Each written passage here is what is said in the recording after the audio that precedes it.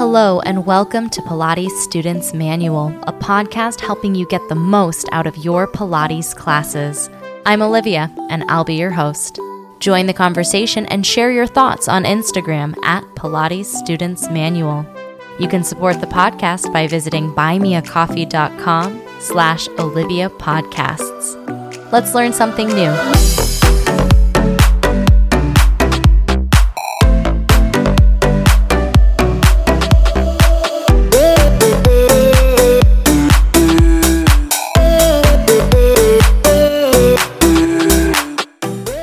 Hello, everybody. Welcome back to the podcast and the season finale of Pilates Students Manual for 2023.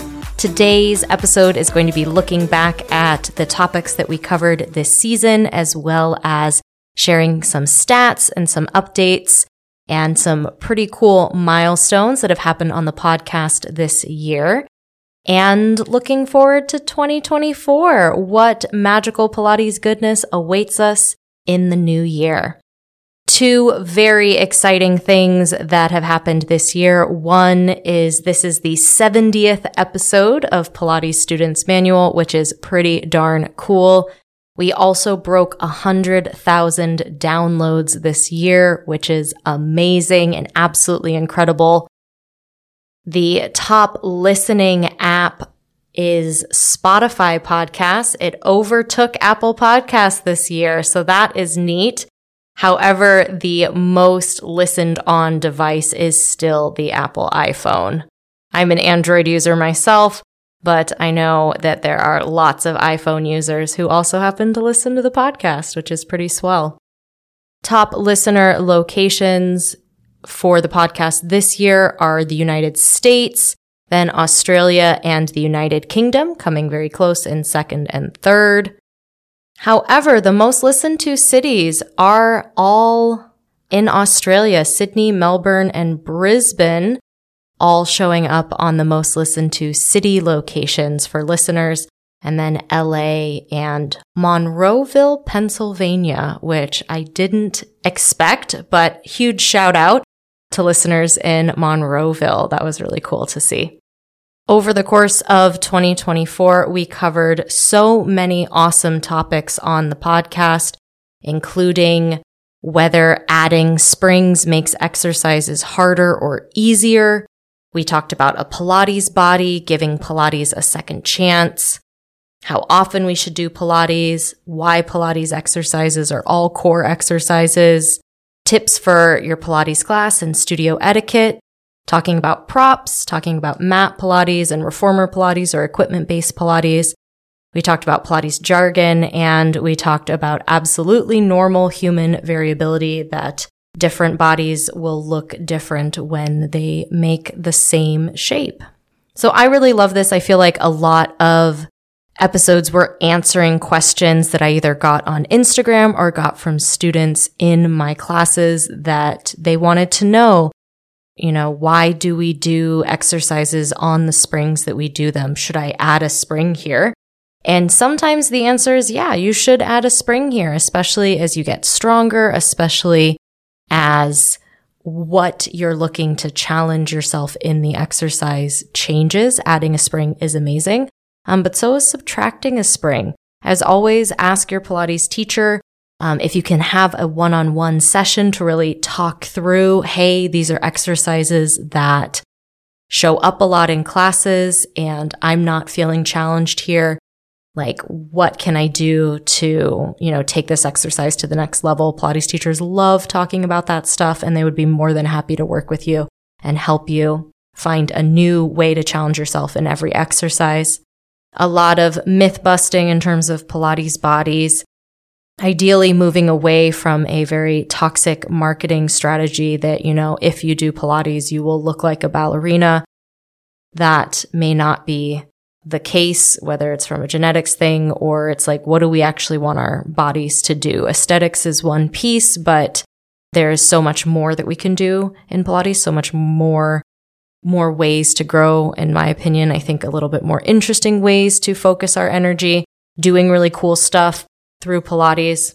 We talked about giving Pilates a second chance. So sometimes you try Pilates, I think reformer Pilates. Some of us, we get on the reformer, we absolutely fall in love. Some of us get on a reformer and are like, what the heck just happened? What was that? And if you are in the camp that, oh my gosh, what was that? Do I like that? I don't know. It was pretty weird. We definitely talked about giving Pilates another try with an open mind because it is very different from other forms of exercise. Pilates has its own language, as we talked about in Pilates jargon. There's a lot of anatomical words that come up. There's a lot of Pilates vocabulary talking about the apparatus and the exercise choreography that is like super specific to Pilates. So if you tried it and you weren't entirely sold, definitely recommend trying it again. As far as how often you should do Pilates, I feel like a lot of the question answers are like, it depends. But depending on the intensity of the exercise that you're doing, depending on what other types of exercise you're doing in your week, depending on what your physical capacity is. So if you are already exercising a ton and then you're adding Pilates in, it's going to be very different than if you haven't exercised at all and now you want to start Pilates. Like maybe Pilates every day isn't the starting point, but maybe once or twice a week is. So it really depends on how Pilates is going to fit into your overall wellness picture. But we know from physical activity guidelines, which was an episode way back in the day, that we want to be doing 2 to 3 strength training sessions per week and then 150 minutes of moderate intensity cardiovascular activity. And you can check all of those boxes by doing different types of Pilates, by doing, a cardio sculpt class or a jump board class or a circuit class, or maybe you also jog to get your cardio. And then Pilates would be your strength training. So 2 to 3 times a week is a great place to be. But everyday Pilates is also a great place to be. But every workout may not be the most intense, super strenuous form of Pilates if you're doing it every day. Or maybe that's what you want to build up to, We have different goals. We talked about how the core shows up in Pilates, shows up in all Pilates exercises, because Pilates is an integrated system. We're not doing one movement with one muscle in isolation. All movements are really full body movements, are really big movements. And we need our core to support us in our breathing, to support us holding us upright, holding us in a plank, just giving that support to exercises, let alone contracting and making shapes as well. We talked about Pilates class etiquette and tips for taking class, really setting yourself up for success in your studio classes. We talked about using props because props are amazing and they can add challenge. They can give us support. They can do both things at the same time, which is pretty awesome. We talked about different styles of Pilates. A lot of times mat classes will exist where the equipment used is just the mat. And then there might be reformer classes that are just reformer, or maybe equipment classes that have multiple pieces of Pilates equipment. Not all Pilates studios have all the pieces of Pilates equipment, or maybe they only have them in the private studio for one-on-one sessions. Maybe you do reformer Pilates and it's reformer and chair, or maybe it's reformer and tower, something like that.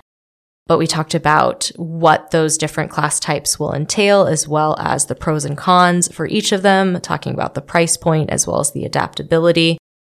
All Pilates is groovy Pilates, and it's all good. And depending on where you are in the world, depending on your budget, that might influence what types of classes you take. But there is no bad type of Pilates. There is no less worthwhile form of Pilates to do.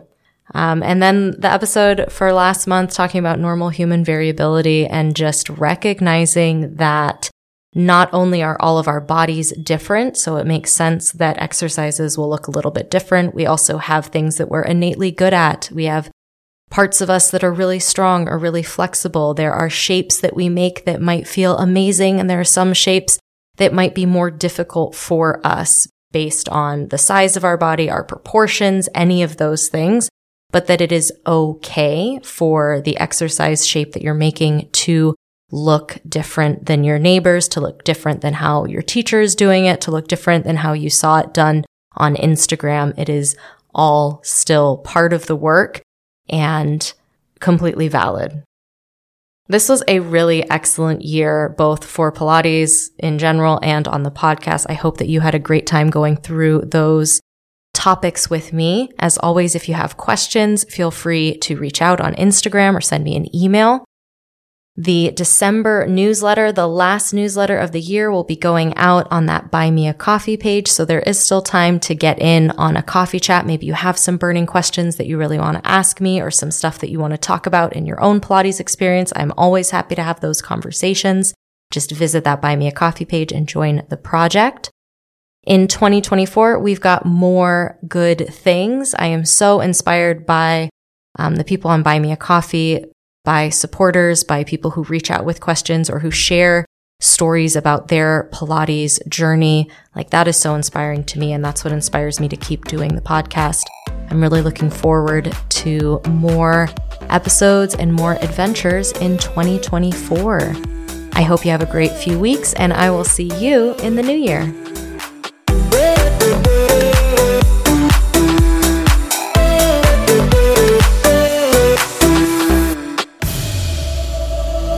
Thanks for tuning in to this week's episode of Pilates Students Manual, a podcast helping you get the most out of your Pilates classes. Be sure to check out the podcast Instagram at Pilates Students Manual and subscribe wherever you're listening. Interested in teaching Pilates too? Check out Pilates Teacher's Manual, available everywhere you listen to podcasts. I hope to see you next episode. Until next time.